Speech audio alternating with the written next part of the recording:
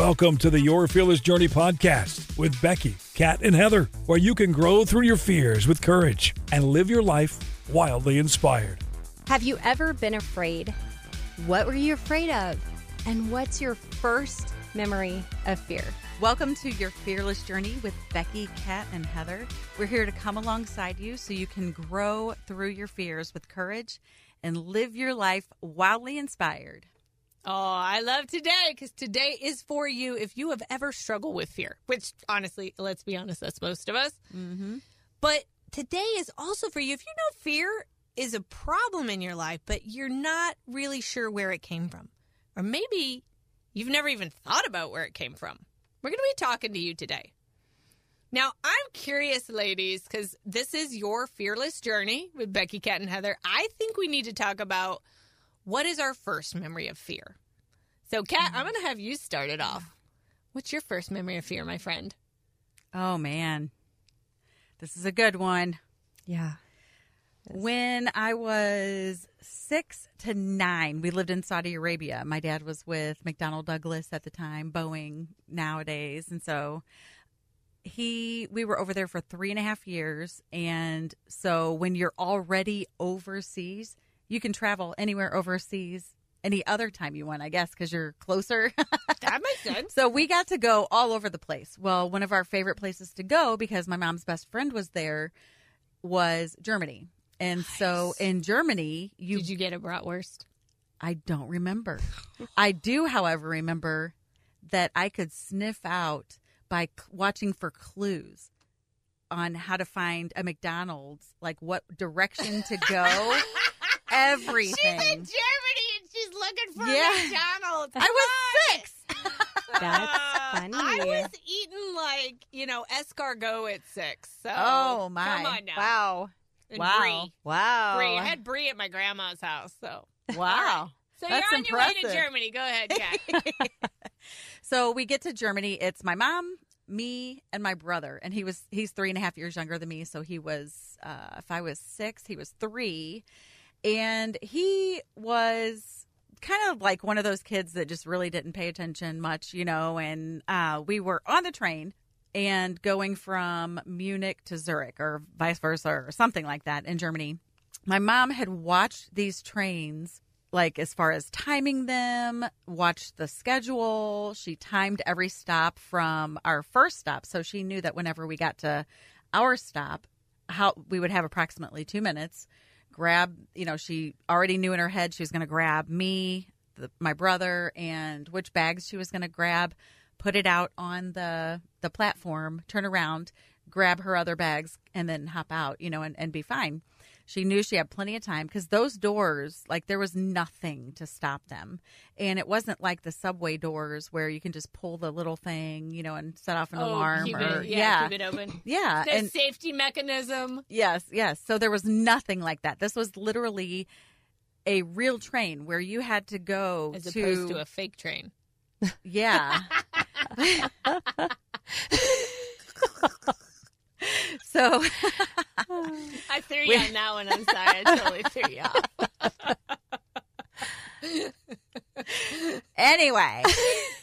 Anyway, we had this little door that just barely folded open, like the old phone booths. Do you remember that door? It just open and shut, and that was it. So Superman's coming out any minute. She literally had everything by the door. My brother and I right in front of her, the bags that she was going to put out with us, and she had the other bags she was going to grab right next to the door right there. Everything was all together.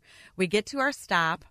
She puts me, Jared, and the bag that was like this huge duffel bag for, like, it had all the money, the passports, her gold from Saudi, like all kinds of stuff, in it. She puts that on the platform with us, and I believe 2 suitcases, turns around and gets the last suitcase, turns to face us to step off the train, and the door's shut, and the train takes off with my mother. I'm screaming, running. I can see her just like screaming bloody murder, like freaking out, banging as hard as she can. She's leaning back and kicking the door, trying to get it open, and nothing would happen. And the train is flying down the like tracks every with my mom's worst mom. fear. Yeah, right. Oh yeah. And I how know. old were you? I was 6. 6. So Okay. your brother was 4? 3. 3. Yeah. Wow. So he's back by the bags and he's just standing there in What's La La going- Land. What's Yeah. going Yeah. on, people? And I'm chasing the train down the tracks, and it gets to a point where it's gone. You know, there's no way. It picked up too much speed. It was gone. So I run back to my brother, and I'm like, crying, and he's like, "Was Mom on that train?" And I'm like, "Yes." And then he throws himself on the floor and starts screaming and then he kicking and gets it. crying Yeah, and yeah. all that. Well, thank God we had this couple that could speak English. They were from somewhere over there, but I think they were just maybe transplants or you know, They weren't stationed from somewhere Germany, or somewhere. yeah. Yeah. So all I remember is he and his wife and their little baby girl, she might have been a year old, they saw us, saw exactly what happened. He found out where that train was going, came and grabbed my brother and me and our bags and put us on the next train with him and his wife and their baby. I guess their stop must have been between where we were and where my mom was. Yeah. So he had them get off, said, "I'll see you later. I'll be back," you know, and took my brother and I to the stop where my mom was. Well, as soon as we got off, he gets us, or as soon as the train stopped, he gets us off as quickly as he can because he knew he'd have like a split second. She would literally be Right. getting on this the other- train. Probably to go back, right? Yeah, she would be getting on a train the second we were getting off. So he Wow. knew that he had to fly out of the train, start walking down the platform, and all I could see was like hundreds of people. Like there was no space. You know, and here I am. This, you know, Wow. I'm pretty Oh, short. what a so hero. all I Right. can see is Oh, for real. I'm telling you. So I remember him giving me the money bag. I was holding it on my shoulder. He was holding my hand and carrying my brother in the other arm. And we were walking as fast as we could up this, like, I felt like a salmon swimming Going the upstream. opposite Yeah. way, yeah. With all these people just coming and coming and coming. They were getting on the train. We were getting off or something. I don't know. They just kept coming. And I just happened to look up, and in the middle of everybody, I saw my mom. Her face was like horrible. She was just like bawling hysterically and pulling a cart, you know, with the 2 suitcases on it. And I screamed. I dropped the money bag with everything in it our whole life. I run to my mom, and she grabs me, you know, and he picks up the bag that I dropped, and he brings my brother over to my mom, and my mom just like wrapped her arms around his neck like my she was gosh. never letting go. Yeah. And so he saved us, and that was probably the first time I ever felt not only fear but panic, anxiety, complete hopelessness, helplessness. Yeah. And it was all in, like, it feels like a period of just a flash second that it all just like shot through my body. And that was, I vowed to never get on a train again, but I have. Man. Well, I that's have. Good. I'm proud of you. Yeah, That's I'm- overcoming your fears. It's good. I was 6. I'm Yeah. 45, and I got on one a few weeks ago to go to Chicago. Yeah. Yeah, overcome that fear. Yeah. This is your fearless journey, so you know we're guiding you through, Yeah. you know, growing through Right. your fear with courage. So I thought that's why we were doing this, that's like right. therapy. Get on that. Yeah. train. People It just is- get the benefits of hearing our Yeah. That's what Get I'm on the talking train about. is right. Yeah. So, Heather, you have actually said something about your first fear that I think a lot of people might be able to relate to, as far as It's a little more this being a It's a fear. little more common. Yeah, Put yeah. it that way. Yeah. But than- it's know, still getting- horrifying. Oh yeah. And yours like went to a whole new level. Then you go ahead and tell us what your first fear is. So when I'm gonna say I don't know exactly how old I was. I had to be in the 3 to 4 range, and because of the house we lived in, and my Grandpa Jack and my Granny Franny. I love that name. Isn't that awesome, Granny Yes. Franny? So her name was Frances, and we called her love her that. Granny Franny. And they took me to the it was like a fairgrounds. but I don't remember the rides or the food or anything like that. The memory that I have is screaming and getting drug into, they had like a tent that was kind of like the nurse's station, and them ripping off my dress. And what happened is a wasp had flown up my dress and got caught. And so it was stinging me over and over and over again because it couldn't get out, and wasps can do that. So thank you, bees, that you just sting us once and give up your life, and I appreciate that. But wasps, I am not a big fan of, even to this day, because, you don't give up easy. But that was my first fear, or my first memory of fear, of like being absolutely petrified and in pain. So it was like that combination of fear and pain. And that, even just a little thing like that sticks with you. Yeah. Because I don't have a lot of memories of plain things, normal things when I was little, like happy things. They're more of those big fear moments that I remember when I was younger. Yeah. So, I think that kind of stuff sticks with you. So it's a little bit shorter story and a little more common, but, but I've had fear the rest of my life over different things, and we get into it, within our episodes, but that was my first memory of fear. I think I can relate to that, Heather, because a lot of my memories were big event type things too. That was a life change. Like they stuck. And you didn't quite understand, or you didn't, why was I here? Or what was this situation? You know? Yeah. Mine was as well. A lot of it is the big moments that really made an impact and changed my life. And I think that says something, because when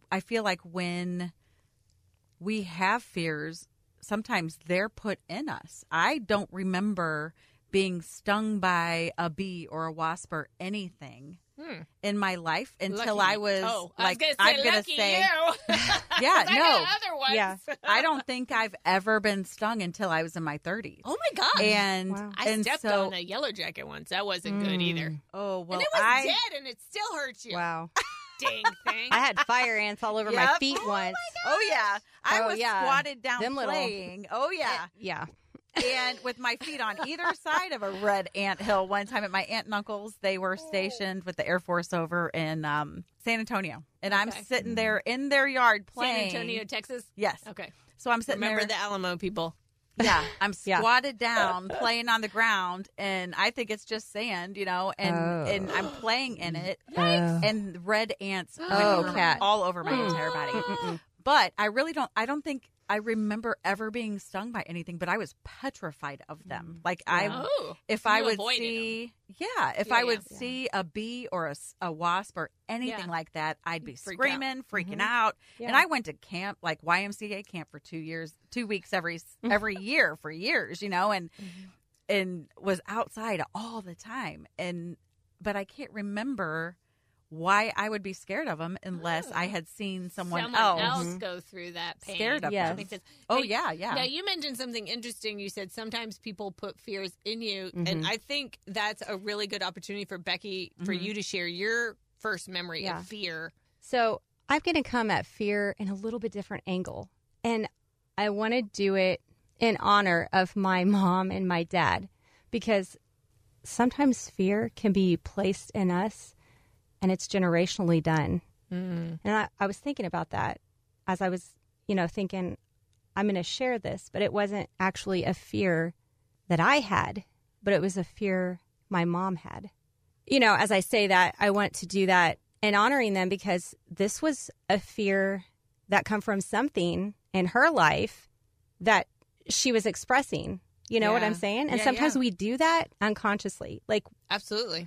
so when I was a baby, my mom and dad divorced, and I think I was probably 2, but I don't remember this time because I was so little. Right. But my mom had took me, and we went out to Kansas, and my dad was trying to find me. So he found me eventually, and he took me, like, in his car. He took me with him, and I just remember my mom talked about that so much, and how scared I was. She felt like it was almost like a kidnapping. Yes. Right? Yes. Oh, man. So, and my dad, it's so interesting from everyone's perspective, because my dad was like, I love you. I was trying to find you. And I wanted you to be with me. Mm-hmm. And my mom was like, you've hurt me. There's this pain. And you come and took her without knowing her. Yeah. And there's all that fear that settles in that.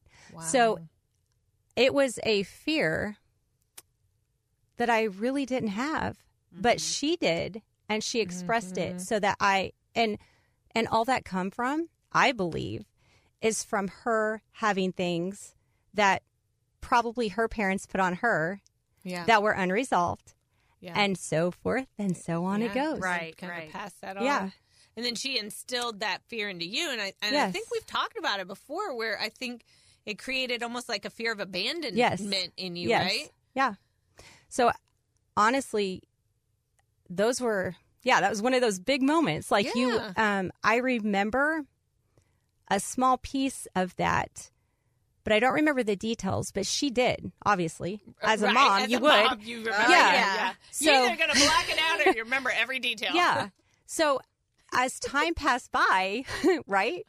So as time passed by without my mom or dad even realizing, and they went on to remarry and had, other people had other people in their lives, and I always felt that I didn't fit in. Oh, so the abandonment was like, it just grew, Right. As time went on, it just there was new things. It magnified itself. The abandonment, and that is exactly what fear does. Also, it magnifies itself if you do not put a stop to it. It's good. That's so true. It's so true. It really is. Whatever you focus on becomes. That's what becomes bigger in your life. That's what you notice. You see more of it. Right. So I eventually developed the story that no one really loves me. No one really cares about me. I don't fit in. The world is against me. The world is against me, yeah. And nobody knew that. Like, my parents didn't know that. Yeah. So that is... When they didn't even mean for that. Right. Like, that wasn't something exactly. like, I'm going to teach Becky that the world exactly. is against her. You might as well learn at a young age. Our child, people. No, but seriously, this is part of the journey. This is why we are here talking to you today, because this was a process for me to go back, not to sit there and dwell there or get bitter at my parents or upset, but it was a time that I could go back and reflect on what were those things that kept me stuck or manifested themselves in my mind, in my little mind, to grow into the world is against me. Are you kidding? Yeah.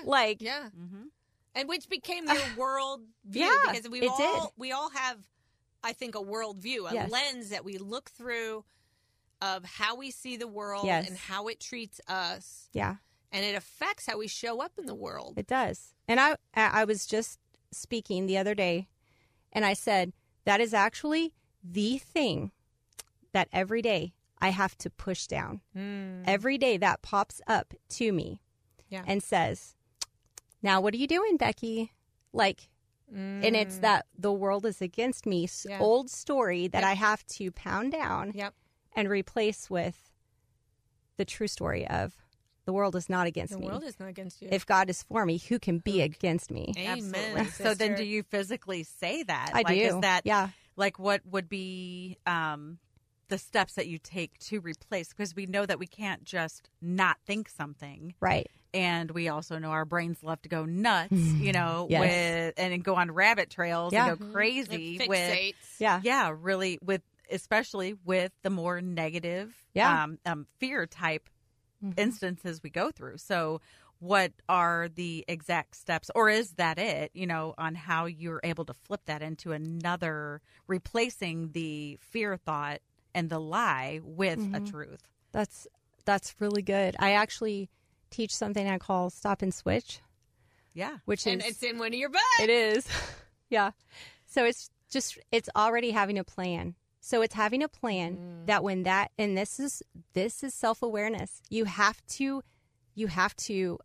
get self-aware, dig into an examination space where you can see, okay, I have this fear, or okay, I do this when trouble comes, or I run away when this problem comes up, keeps repeatedly coming up. So have a plan in place. So for me, if it's that thought, that gets you, manifesting and starting to manifest, then you would be consciously aware.